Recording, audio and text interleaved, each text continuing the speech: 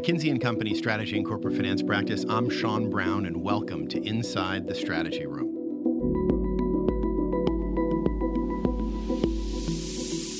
Today we have Andy West joining us. Andy is a senior partner in our Boston office and is global leader of the transactions practice. We sat down with Andy to discuss recent trends in conglomerates and divestitures in light of several recent high-profile divestitures.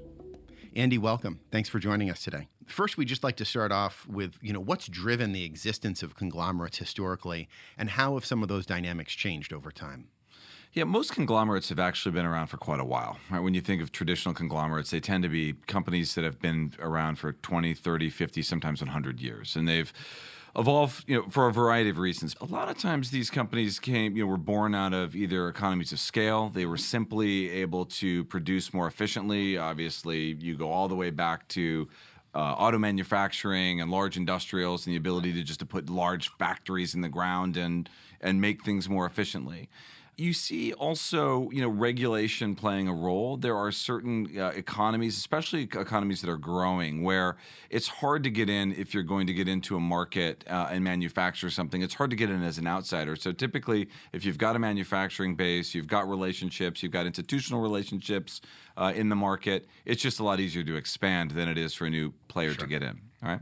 There are other reasons I think that conglomerates exist and have existed over time. Capital efficiency is probably another. Yeah. So the ability to invest, take proceeds, invest over long periods of time, invest in new businesses. Certainly a lot of innovation has come out of conglomerates. New industries have been created often by their ability to take capital from one part of a business and invest in something new. And then you've got economies of scope, and this is probably a more modern phenomenon and an interesting one, but this is, are there inherent capabilities that a company might have? I just talked about the ability to shift capital, but also shift R&D, shift technology. There are other ones that have many businesses, but also have invested in R&D, real R&D capabilities, like true R&D capabilities. You could argue that some of the more modern conglomerates, if you'd call them that, they also have invested a lot in talent and capabilities, digital capabilities. So you can take a basic capability and apply it to multiple, many different businesses, or use that capability to grow. So when you talk about the existence and why conglomerates have developed, what trends have changed? You mentioned capital, for example. If you look at what's happening in the modern economy, a lot of the rationale for conglomerates actually existing, some of that rationale is going away. So if you take them piece by piece, if you think about capital efficiency, obviously you'd argue that markets are pretty capital efficient. There's a lot of capital out there these days. Right. It's relatively affordable. Right. I do think that longevity of capital and whether the market has the patience that maybe a private investor would is an interesting reason, and a reason why some conglomerate type activity may exist. But capital, markets have become much, much more efficient over time.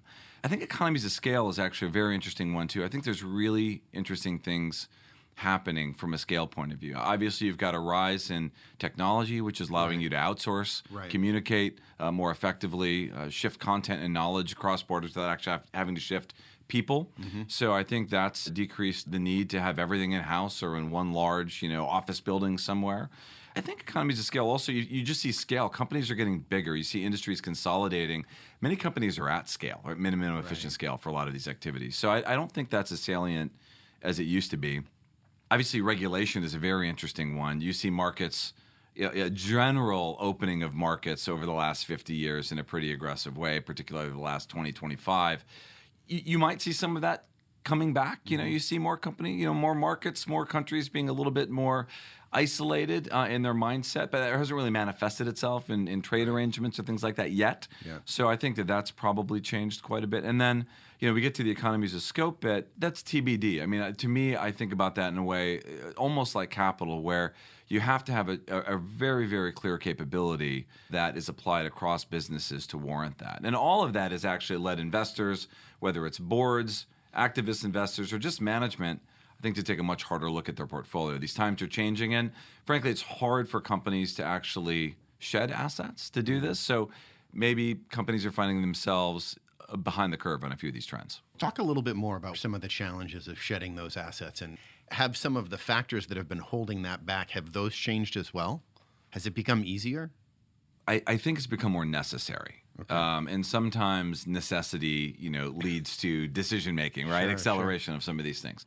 And so there is something real that's happening in the market, particularly in the U.S., but it's now happening in Asia and Europe, where activists are just taking a hard look at your portfolio. And if you're sitting with assets that don't look like they make sense or are mathematically trading at some sort of discount, clearly that's observable, and it raises a lot of questions. I think that greases the skids a bit. But the reason why it's hard is it's just getting rid of a business. How do you know it's the right time, right?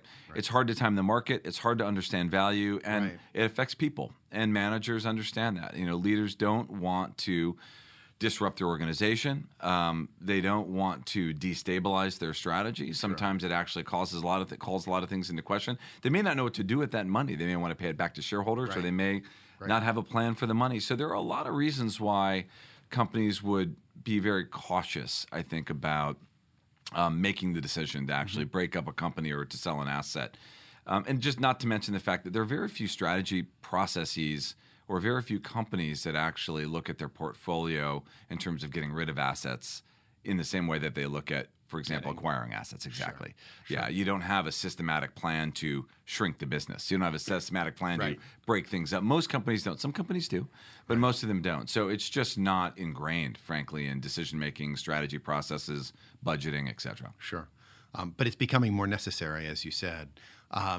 Are there any sort of factors that are making it easier, such as if you spin off a business, it's still possible to have arm's length relationships between those two businesses after they've spun off? Has there anything in terms of technology that's made it a little bit easier if you're trying to spin off a business or divest of it in both the near term and the longer term?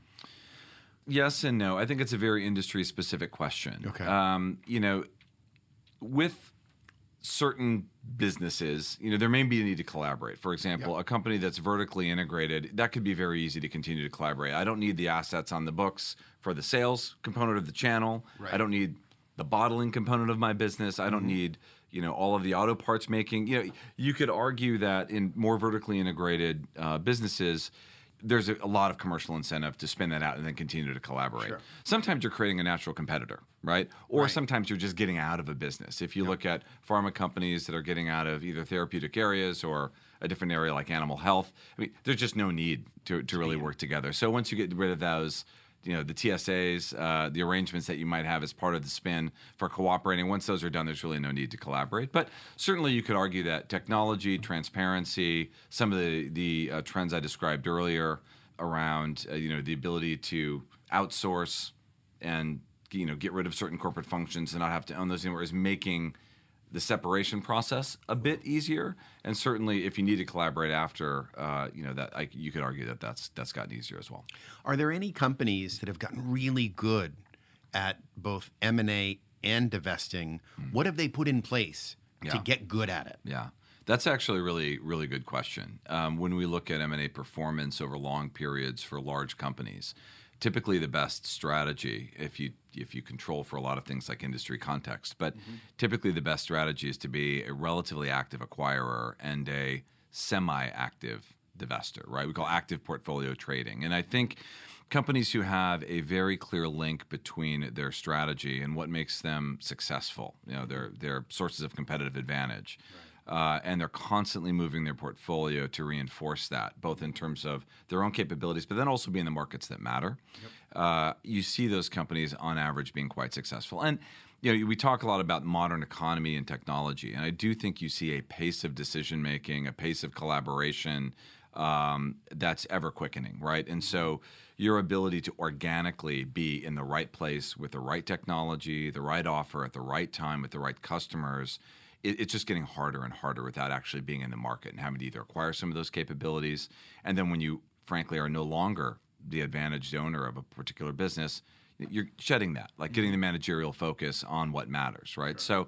So, I do think that overall, companies who have the capabilities to do this active trading are going to be better off. Got it. Now, specifically, what does that mean? Right. And I think that means, I think a few things. One I mentioned, which is having this very, very clear link between who you are and the markets that matter, Sure. and how you actually allocate your resources and stay in the business. You have to have an active management dialogue that's clear and consistent. So I think one thing that people do that are quite successful is they make this very clear link between their general strategy and then their transaction strategy, both on the buy side and what they're acquiring, and then what they might be divesting. I think there are a few other things that are really important. If you have that active process, if you have that precision, you are able to generate, I think, much more proactive deal flow. I think being reactive to the markets is probably not a great way typically to add value. What you're presuming then is someone else is going to understand your strategy well enough to come to you with the right opportunity. Right. And a lot of companies still do that. So firm precision begets, kind of proactive outreach and being able to build relationships, including commercial relationships with companies that may be the natural owner of one of your assets, or a company that you eventually want to acquire. So how are you using joint ventures, alliances, commercial relationships to kind of further relationship building and the migration of assets over medium to long periods of time? Sure. I think the hardest thing, frankly, the hardest thing to do, and what companies struggle the most with, is just the governance around this process.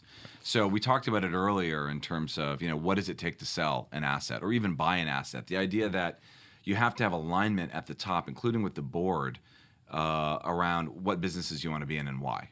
That's actually usually when you go and you ask 5 board members and 5 management committee members what they think, the natural source of advantages for a company and where they need to go, you'll at least get 2 or 3 different answers, even a very well-aligned management team. Right. So if you're going to really migrate capital, that has to be aligned, right?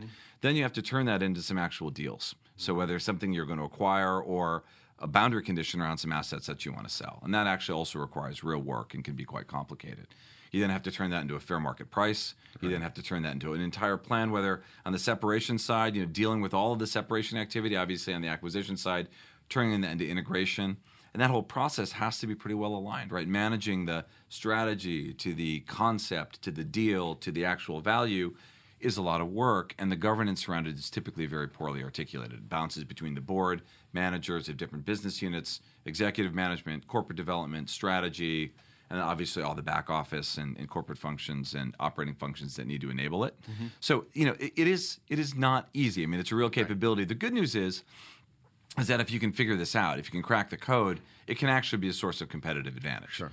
It's hard for others to emulate, positive deal flow. It's hard to emulate a mindset around shedding assets and doing that efficiently. So companies that can crack the code can, I think, actually be quite successful. And so is it typically happening at the CEO level, or who is it that you're seeing is typically driving the portfolio rebalancing?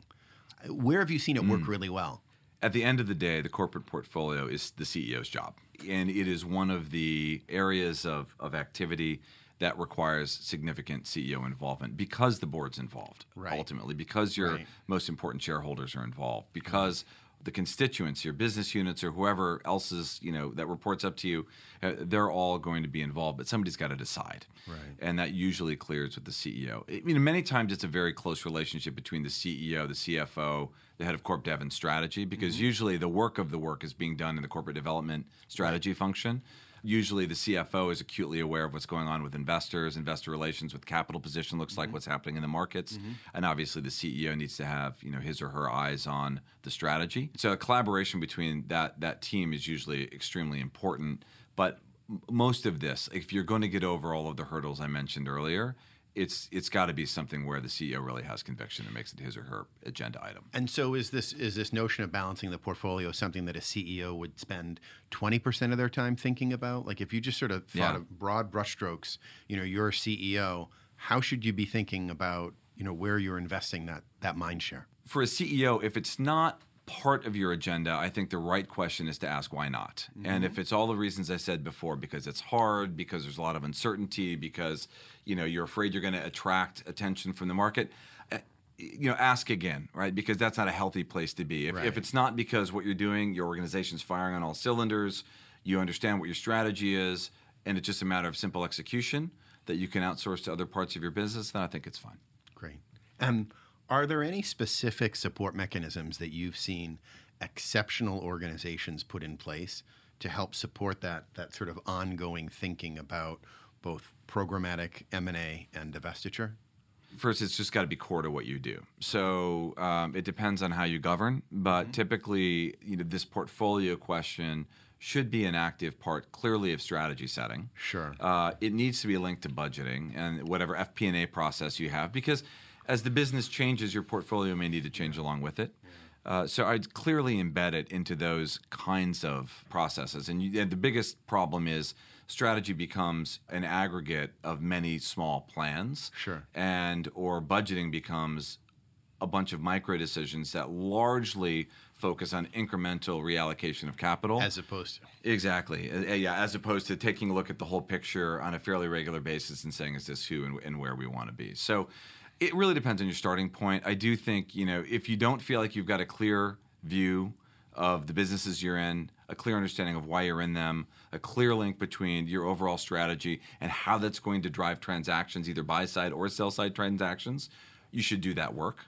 And then you should also take a look and make sure that all of your decision-making isn't being too incremental. We talk a lot about big moves as a firm, Sure, right? sure. And it's the same concept, right? A lot of small moves typically add up to an indirect strategy or, not being in the right place at the right time.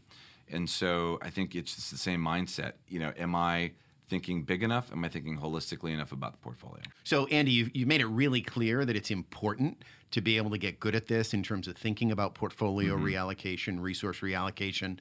But for some companies, they may just be subscale in terms of having those capabilities to be able to do them on a regular basis. Yeah. Are there any tips that you can offer our audience in terms of how to establish that capability in a way that it is good for the long term? A few ideas. One is you do have to invest in your ability to transact and do these deals like you would any other function, right? If you need to grow through M&A, if you need to grow the top line by 10% for M&A, well, if you were to grow the top line by 10% in your sales function, you wouldn't balk at hiring sales people. If you needed to innovate, you wouldn't balk at hiring a few more R&D people. Yet companies often decide they want to allocate sometimes billions of dollars or more capital, and you've got your four corp dev person. Yeah, you're one person there, and the strategy guy, and they're going to go off and somehow make magic happen, right? And so you need to solve that problem. And you can solve that problem by building up your corporate development function. I think there's a minimum scale. I don't think it needs to be hundreds of people, but you need to invest in it seriously. You need to professionalize it. You need to have real tools. And you need to have metrics. People need to be compensated with the right incentives. Like, you have to take it as seriously as your aspiration. Now, there are a lot of ways to virtually do that too. I heard today, I was talking to a client, and they called it the National Guard, right? I mean, you've got a National Guard strategy where you have people who are trained and capable, but you deployed when needed, right? So I do think that that's also important to have, whether it's a finance person or an IT person or an HR person who's actually got to go do the integration work or participate in diligence or do the separation work. Practice matters. It really does matter. So having the same folks participate and make that part of their job description, their title, their expectations. So every time you have a deal, you're not negotiating about them with their time, you're not negotiating with their boss, or you're not getting a different person every time, I think is also another way to do it. The other thing I would say is people really underestimate, this is going to sound a little self-serving, right? But people do underestimate how important it is to shift your capabilities and your insights when you shift your M&A strategy. So you're going for an adjacency, a business, maybe it's digital, maybe it's a new market. If you don't know anything about it, you've got to get that insight, right? You've got to find a way to do it. And and if you're going to invest a lot of money, you better make sure that those insights are good. I say it's self-serving because typically the answer is to hire a consultant or come in and partner with somebody, right, to do it. But I do think, companies blindly often go into M&A strategies and they really suffer because they know they don't have the expertise, but they also don't take the step to go get it until they have a live target or a live deal. And you can imagine that when you think about the implications of that, it doesn't really make sense. You're never going to have the conviction to actually go after the strategy if you don't trust the people's advice that are giving you the suggestions, right? So I think investing ahead of some of these. And the other, would say the last thing that people typically struggle with, and you may have been going there with your next question, which is, okay, so you're going to an adjacency. How do you actually get comfortable, whether it's a multiple evaluation, it just seems extraordinarily expensive, extraordinarily risky, how you're going to pay, how are you going to do that? And that is a really good question. And as specifically as you see digital in particular strategies and ecosystems affecting all sorts of businesses, not just high-tech businesses anymore. I do have a lot of clients who struggle with that. And the one bit of advice I would give that's consistent with this whole theme, which is if you're going to invest in something, invest in it. Don't invest in a particular deal, right? M&A is a way to deliver strategy. It's not a strategy. Right. And so if your strategy is to get in an adjacency or to build a new capability, what is the business plan for that? How much money are you going to spend? If you're going to spend $3 billion to do that over the course of 5 years, and you can do a deal that's going to shorten the time frame or decrease the risk in a significant way, it might be worth a multiple that you're not used to paying, right? Sure. And the key is just understanding that and knowing you're going to spend the money anyway, and then not only just spending it on the particular target, but making sure that that target then doesn't have to fund the strategy. Yes, you buy the company, you start milking it for synergies, and you never get the growth out of it. Right. So how do you actually put the organic investment around the asset and make sure you're truly committed to the strategy as opposed to confusing an individual deal, particularly one in a business you don't know, with the evaluation of that deal often becomes the evaluation of that strategy.